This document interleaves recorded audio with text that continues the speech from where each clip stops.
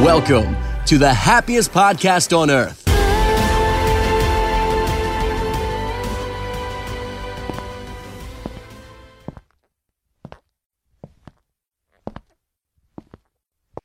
Hello there, everyone. This is not your regularly scheduled programming. In fact, I'm the only one here right now, and there's a very specific reason as to why. If you listen to the little tidbit we posted earlier today, what is Hunter World? Well, this is what is Hunter World. This is episode 1 of Hunter World, a new Patreon exclusive series, but we're throwing the first episode out for everyone to enjoy, hopefully, or everyone to bash on me for. It really depends. We're going to see how this goes. And I'm going to be all on my own island here. So I have no one to bounce off of. So we're going to go with it. Before we get started, we are going to have a little word from our sponsor here. This episode is sponsored by the Lost Bros. The Lost Bros, I'm not going to read the script. I know this. Since this is Hunter World, you're going to get personalized sponsorships on this one. So the Lost Bros offers a ton of merchandise inspired by your favorite theme parks. And that merchandise, so I always say this, but my pet peeve about Disney merch is that they put something cool on it, and then they put about 5 other things on it. They put like a distressed layer, and then they put 2022 right across the front of it. And it's all stuff you're like, well, that's well and good, but it's just not styling. The Lost Bros is styling. Okay. It's trendy merch. It all looks amazing. A lot of kind of inside jokes or kind of secrets or allusions to certain areas in certain parks. But you can use the merchandise code HappiestPod for 15% off the store. That using that code, really, it helps us and it helps y'all. It helps us in our partnership with Lost Bros, bringing that merchandise to you, hopefully collaborating on future game days. We've got maybe a family feud still in the works for Lost Bros, Happiest Podcast versus Lost Bros. But we would really appreciate it. Using that code goes a long way for us to do things like this and create these episodes and take some time and speak our mind on Disney related topics. So Lost Bros, 15% off using code HappiestPod. T-shirts, beach towels, all kinds of stuff. Check out their website. They have all kinds of new designs. Every Monday, they're dropping something new, and it is awesome. So check out Lost Bros today. That being said, this is episode 1 of Hunter World. If you didn't listen to the What is Hunter World very briefly, it's basically just going to be me talking about certain things that I choose to talk about, reimagining certain things that I choose to reimagine.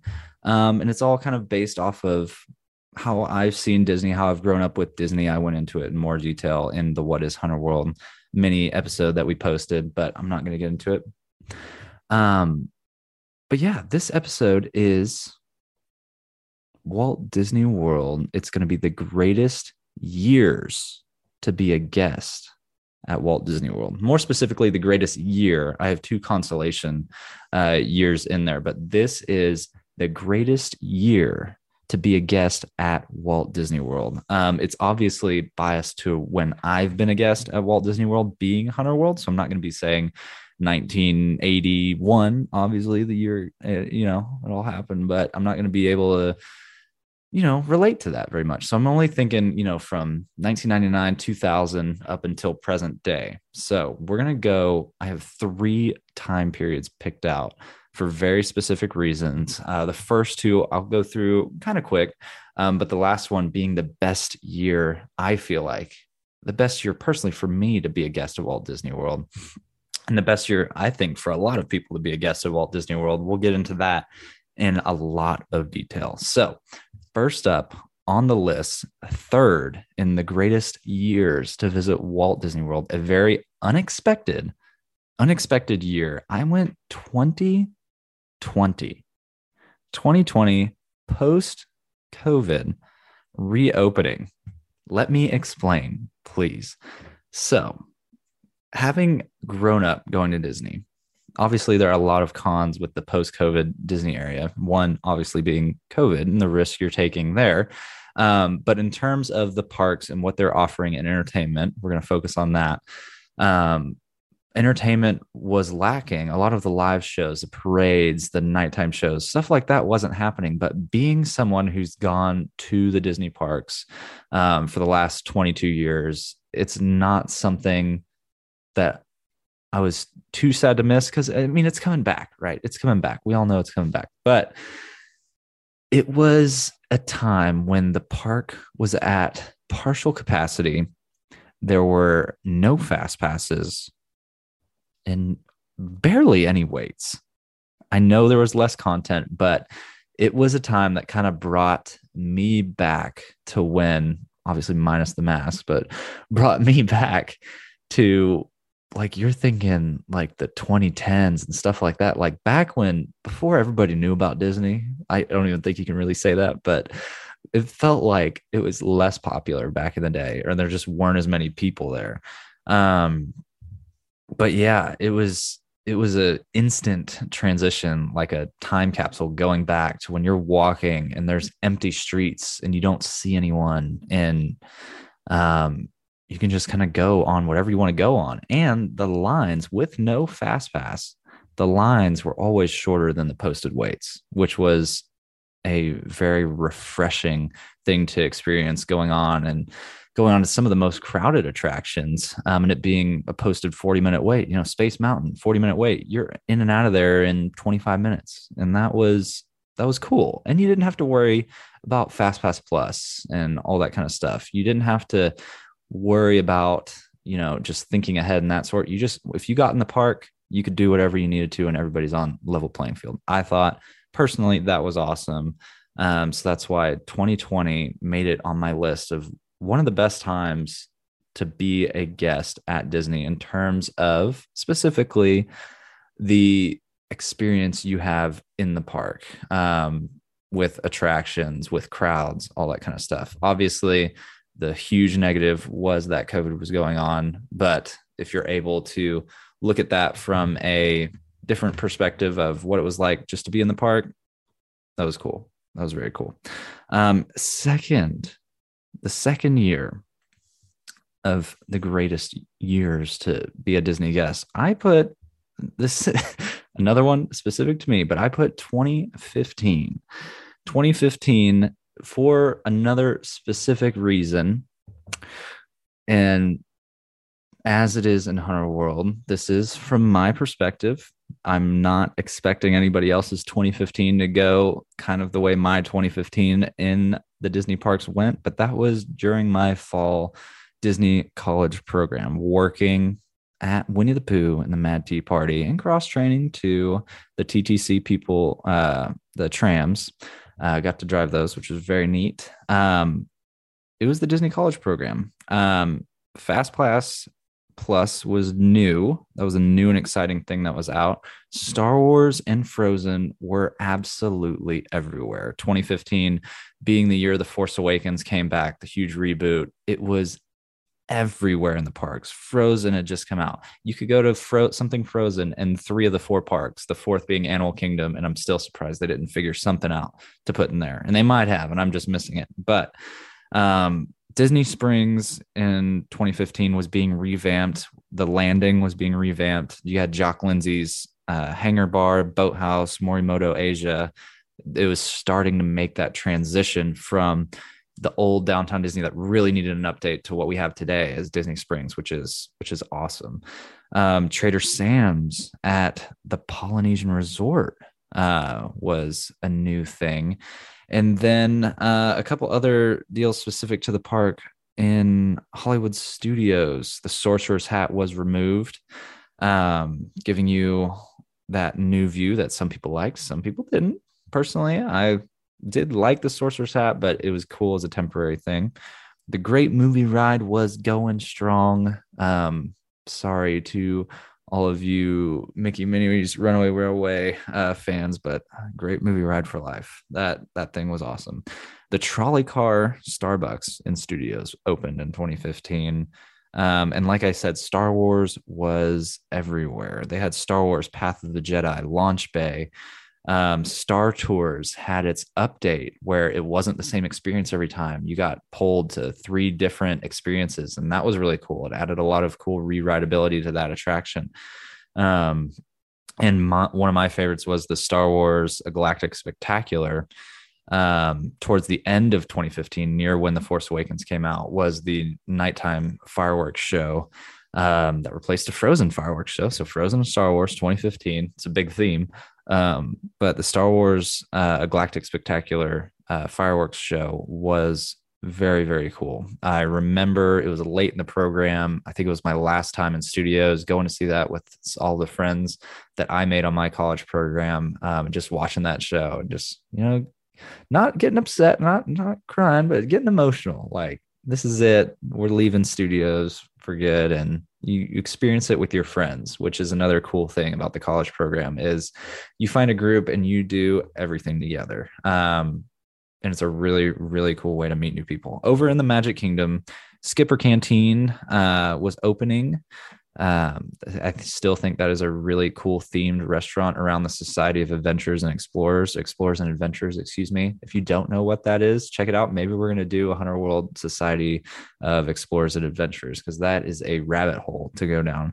And then in Epcot, one of my memories in 2015 was Smash Mouth was at the Eat to the Beat concert in Epcot. So Smash Mouth was rocking out in Epcot at one point in 2015, which is awesome. So what other than that separated 2015 to me is something that as a regular guest, you'll never experience. As a cast member, you'll never be able to experience again. It's like a little time capsule of when, if you knew what to do, you could have the greatest time, the greatest day at the Disney parks. I can say this now because I don't work at Disney, but it was a huge exploit for FastPass Plus. So there was this thing called FastPass Plus before Genie Plus. It was when they were doing all of the kiosks. And when you can go to the kiosks, it was basically like the paper ticket version, but all digital through the kiosks with your Magic Band, or for cast members, they have their cards, their main gate cards, which are like their plastic tap key that they would enter. And that's how they get in and out of the parks. You have that, and you have 3 other cards that are guest passes. So something that we figured out, having a friend in the college program that worked the FastPass Plus kiosks, is for a little bit, you could get any card and put it on there. People were getting PhotoPass cards and going to FastPass Plus, swiping those things on there and getting Fast Passes on a photo card in addition to their ticket. I don't think that lasted the whole year, but one thing that did last the whole year was using the main gates for extra Fast Passes. For a little bit, I thought you had to enter into the park, and they did eventually change that to where you have to use it for park entry to do Fast Passes. But if you walk into the park, go to the touch point and touch your main gate, and your 3 guest passes, so you have 4 tickets total. You could get 3 Fast Passes per ticket. 3 Fast Passes per ticket. You had 12 Fast Passes a day. 12 a day. That was wild. And again, it was an exploit. I'm sorry. It probably made the lines longer for normal guests, but as a college kid trying to just have as much fun in Disney as I couldn't resist. I didn't use it all the time, but I used it quite a bit.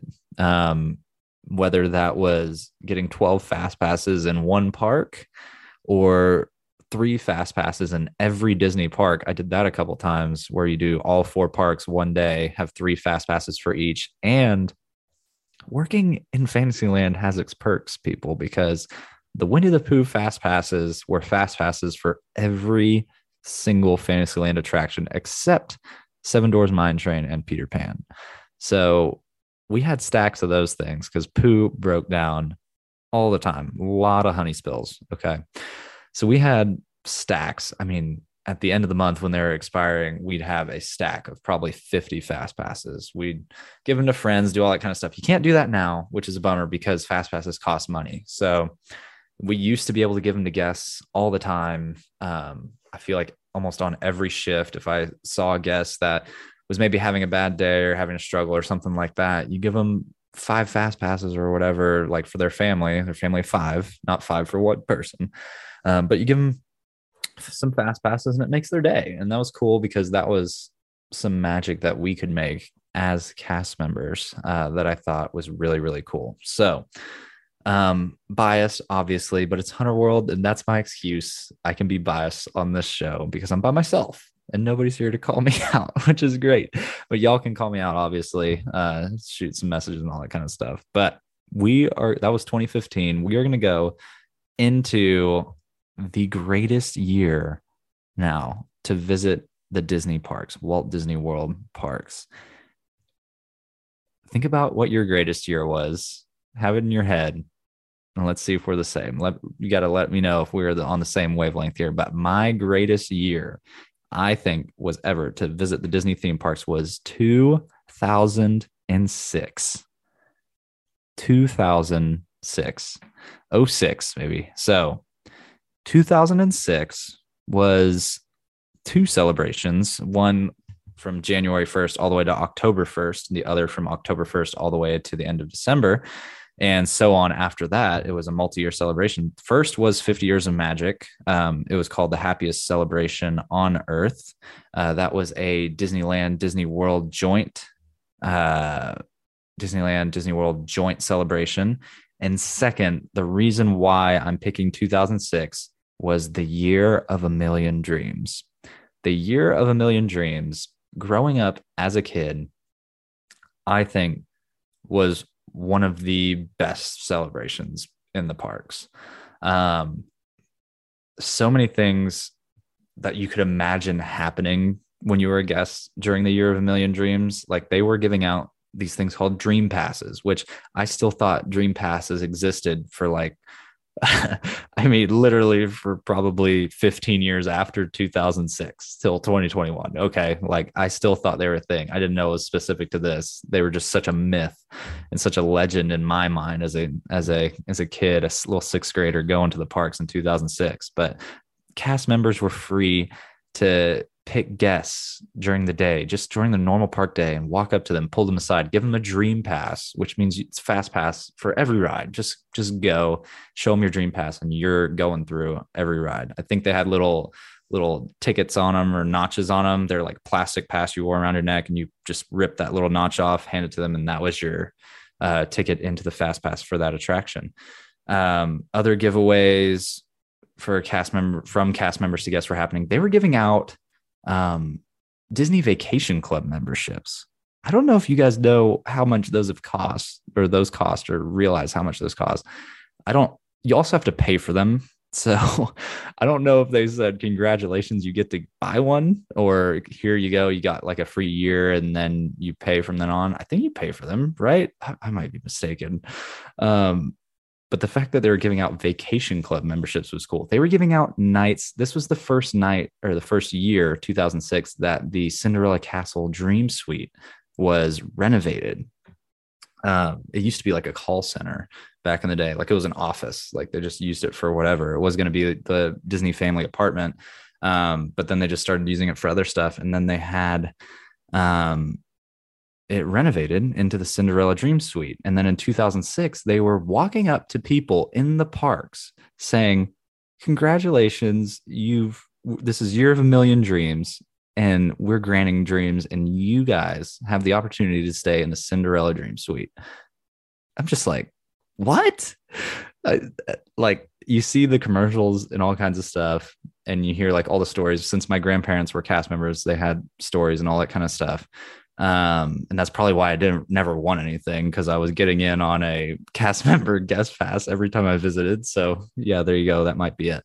But just going to the parks and knowing like it's possible that something extraordinary could happen at any second, it was a different feeling than it is, 5 years after that, 10 years out, even now. It's just a different feeling back then in 2006.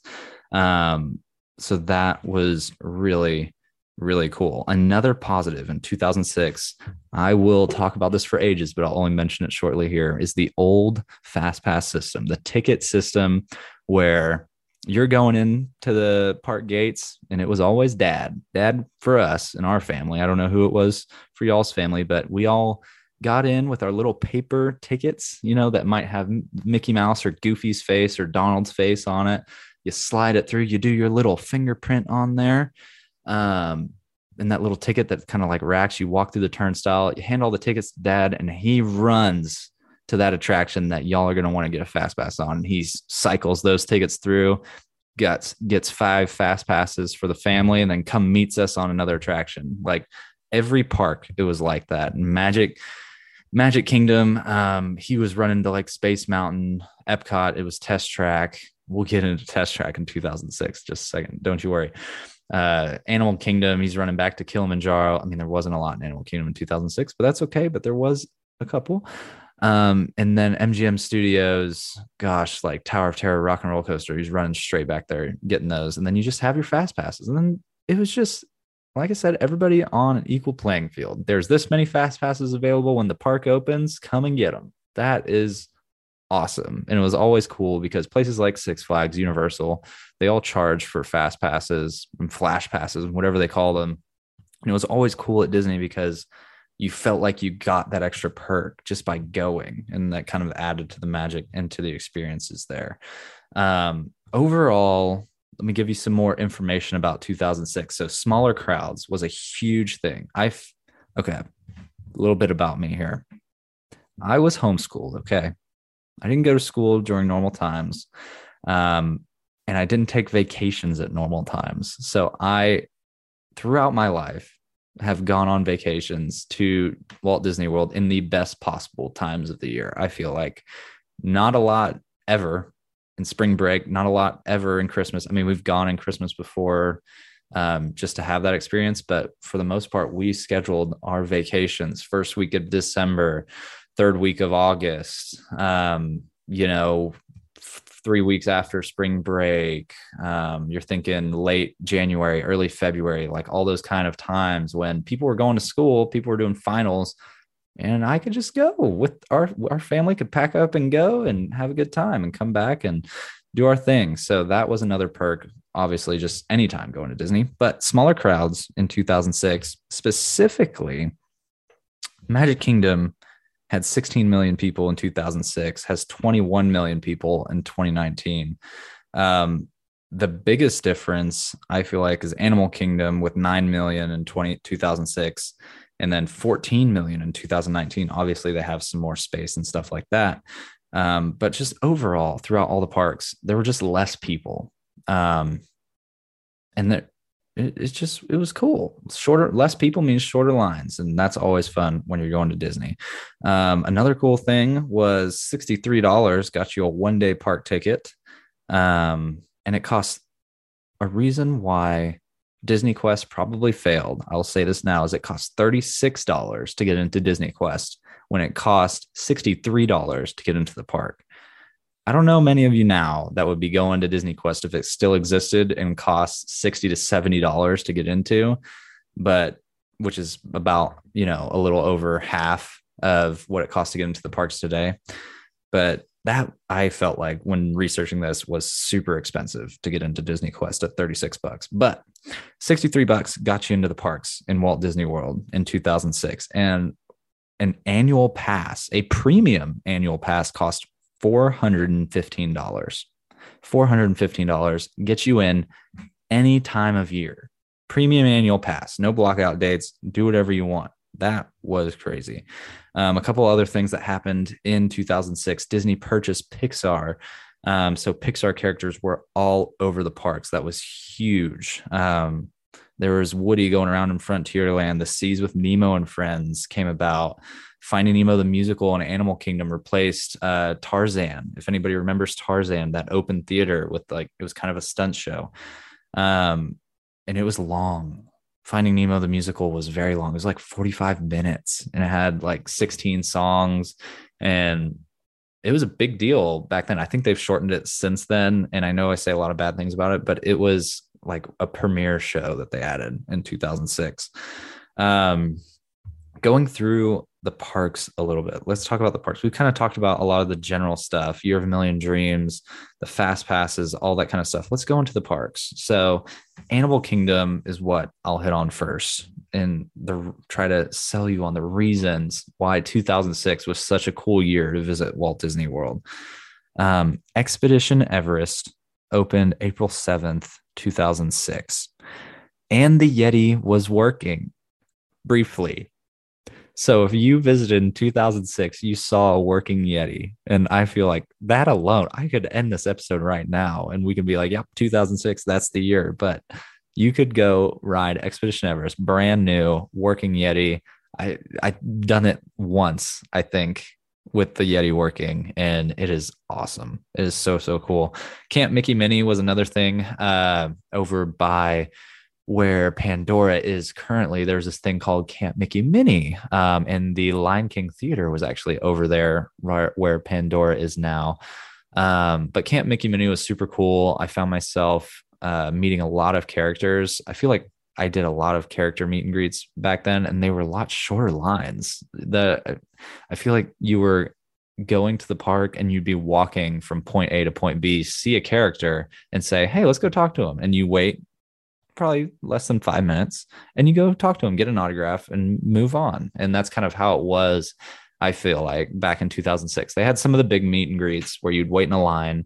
But it was still cool to, see Baloo and stuff like that, just in the parks and just be able to stop, say hi and move on. Like another big one was in Epcot, at the entrance to Epcot, where they have all the portraits that they've since, I think, removed. But there are always characters there and you can just go say hi. There are still characters there, but they show up and there's a huge line, but there were a lot of free roaming, a lot of magical experiences. I feel like in 2006 at the parks. But that was Animal Kingdom. MGM Studios, not Hollywood Studios in 2006, MGM Studios, I think was perfect in 2006. MGM Studios, I will say, was perfect in 2006. It had a great theme. It was one of my favorite parks. The theme of making movies, show business, Hollywood, see what the product looks like and then see how it's made. I thought that was so cool. Especially on May 5th, 2006, Lights, Motors, Action opened at MGM Studios. One of my favorites. You sit on bleachers, you watch a stunt show. I know you're just sitting on bleachers and it's like, well, the theming's not there, but the theming's all around you. Like the fact that you walk into the bleachers from the back and you get to see all the stuff that's just not pretty. And you just see like all the, behind the scenes. And it kind of gave you that thought. And if you think about it, the entire facade for Lights, Motors, Action, it was reversed. It was facing the park. So when you're walking up to Lights, Motors, Action, you're seeing behind the set pieces. You're seeing all of the stuff the drivers drive behind, everything that's tricking you. And then you finally get in front of it and look at it, and it looks like a little town, little city. So I thought that was really, really cool. Indiana Jones Stunt Spectacular had Kevin Broussard performing on the regular as Indiana Jones. If you don't know Kevin Broussard, you need to just Google him and find out. He is the most famous. He opened Indiana Jones Stunt Spectacular when it opened in the parks. He was the Indiana Jones and he performed for a long, long time. And he was the best. That was when Indiana Jones as a show had a lot of stuff going for it. They were doing the rope drop all the time. And the entry, I feel like I barely even see that now anymore, doing the rope drop on the entry. I don't know if it's too dangerous now or what. The trap door with the airplane propellers was working. A lot of other stunts were working. Every time I went in 2006 and around 2006, felt like the show was working like clockwork. And you go now and there's a good chance something's not working, which is sad. I wish they would, keep it going. But in 2006, it was awesome. Other than that, in MGM Studios, we had Journey into Narnia, Creating the Lion, the Witch, and the Wardrobe. That was a huge, I wouldn't say huge. It was a walkthrough experience, but it was huge in the fact that you walk through the set pieces and you kind of see, here's a stage, like the great MGM theming that it was, sound stage number, whatever it was, you walk into that building and then you're there. And it just themed it so well. I was a huge fan of that, getting to walk through it and see behind the scenes. One thing that was on its way out, but still existed in 2006 was Who Wants to Be a Millionaire? Play It. That was really cool, getting to play Who Wants to Be a Millionaire, sitting there, again, walking in from the outside, not knowing what you're getting into, getting into the room, and it all just opens up to you. And it is the exact Who Wants to Be a Millionaire set. Super cool. The Osborne Family Spectacle of Dancing Lights. That was the first year that it was the dancing lights. Before that, when it was over by Lights Motors Action, before it opened, it was just kind of a light display. But the Spectacle of Dancing Lights synced everything to music, and kind of flashlights, had a lot of motion effects, a lot of different things happening. And that was really popular. And on the Streets of America facades there, that was one of the coolest things around the holidays at Disney to go see. The most Christmas lights you'd ever see ever. You know how like fireworks shows at Disney make other fireworks shows like you don't really even care to watch? It was like sometimes you'd grow up and drive through neighborhoods and look at Christmas lights. If you went to this Osborne Spectacle of the Dancing Lights, Family Spectacle of the Dancing Lights, you didn't care to drive around neighborhoods anymore and look at other people's Christmas lights, basically. One of the coolest things we've talked about, kind of Great Movie Ride a little bit earlier. I mentioned that was going strong. That was awesome. The Backlot Tour was also going strong with Catastrophe Canyon. They had the Pearl Harbor pre-show, which was awesome. The prop house was really cool to walk through, and you just walk through and you see something new every time. You look a little harder every time, and the amount of detail and the amount of props that were in there, again, fitting into that MGM park theme, I think it was really neat. And the last but not least was the Mist and Coke bottle outside of the Backlot Tour entrance. Right there was a giant Coke bottle that the cap would open and mist on you. And that was always fun to come across. I don't know why that stuck in my head as a kid in 2006, but that was something that I just always remember. But anyways, that was MGM Studios. Again, I think it was the perfect embodiment of MGM Studios in 2006. It wasn't trying to give you a perfect like experience, kind of like Galaxy's Edge is right now. Like everything in Galaxy's Edge, you're there. That's it. And it's perfectly themed, which is great. But MGM Studios had its own style, its own uniqueness to say, okay, yeah, you're there. And you can see it in Star Tours today. You have the AT-AT out front. It's like, okay, it's there, but take a step behind it and let us show you how we did it. And I think that was really cool. It was really inspiring as a kid to kind of like see like, how do they make this stuff and how do they trick your eyes into seeing stuff like that? Streets of America, all that kind of stuff. It was, here's what it's looking like from the way we want you to see it. And then you're free to walk around it and touch it and move around and take pictures of whatever angle you want and see what it looks like from other angles. And I thought that was really cool. But moving on, Magic Kingdom in 2006. We talked about the Cinderella Castle Suite. Dream Along with Mickey was the castle show. The Family Fun Day Parade was the parade. Personally, I was able to ride in the fire truck as the Grand Marshal to the Family Fun Day Parade. Maybe another reason why I picked 2006. But again, it's Haunted World. It's my show. I can say what I want. And Jack Sparrow for Pirates of the Caribbean was added in. Barbossa, Sparrow, all of those characters from the movies were added in to Pirates of the Caribbean. So that really gave new life to that attraction over there at Magic Kingdom. In Epcot, we had Innoventions. Mission Space only had one option, and that was Mission Space. You rode it, and it was as intense as it was intense, and that's how it was. I think it was switched to the green alternative either late 2006 or 2007. I can't recall the exact time, but for a little while, there was a little golden zone of, you're just taking someone on Mission Space. No green, no orange. It's just the way it was meant to be. And that's all right with me. We already said the Seas with Nemo and Friends with Pixar getting purchased. Pixar was everywhere. Soarin' over California was still a new attraction. It was less than a year old. And still to this day, even though it was in Florida and it was soaring over California, I think having it be so practical with the jets, all the scenery and all the shots that they used, I think that was superior to soaring over the world. But again, it's Hunter World, so I can say that. And probably my favorite part of Epcot was OG Test Track. You could ride it in the year 2006, along with all of these other things that we've talked about in 2006, just all together embodying why I think if I had a time machine, obviously going back to the year it opened, I get that. But if I had a time machine to go and re-experience something that I was able to, have fond memories of as a kid, I would pick 2006. I think that was an awesome time to go. It was an awesome time to be a guest at Disney.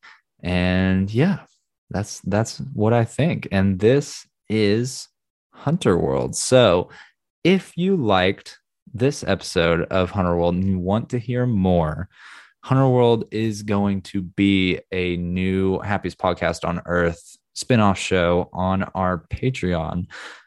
So if you join our Patreon, we're going to be posting all kinds of episodes of this show in the future, getting into all sorts of different things. So it's going to be really neat and hopefully a really good time. And I'm open to y'all shooting messages over if you liked it, if you disliked it, if you think you want more of some sort of other type of thing. If you want me to kind of zone in on reimagining something in particular, I'd love to hear about it.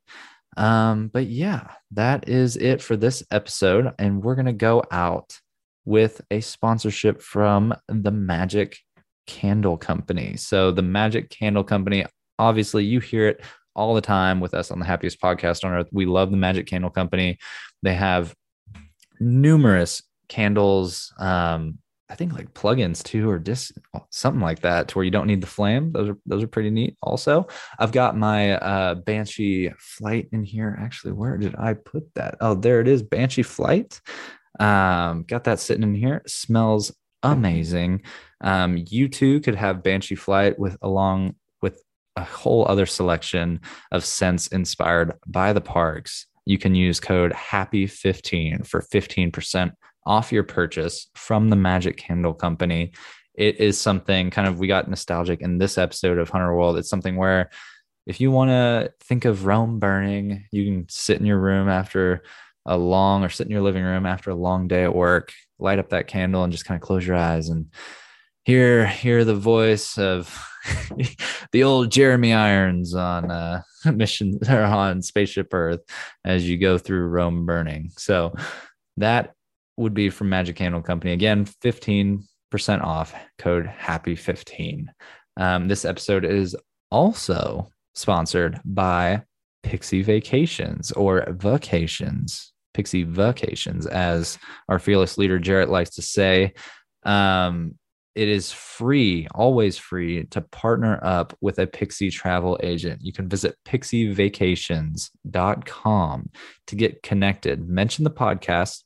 Let them know that we sent you Happiest Podcast on Earth, and hopefully they can help you plan the Disney vacation of your dreams. Because we know this isn't 2006 anymore, people. There is Genie Plus, the scary Genie Plus. But it's not that scary. But really, if you've never been, having an extra person to kind of advise you that does it all the time, that can give you all of the information you need, because you need park tickets, park reservations, hotel reservations. Genie Plus opens up on a certain day. If you have a park reservation, you have certain extra hours if you're at a deluxe hotel.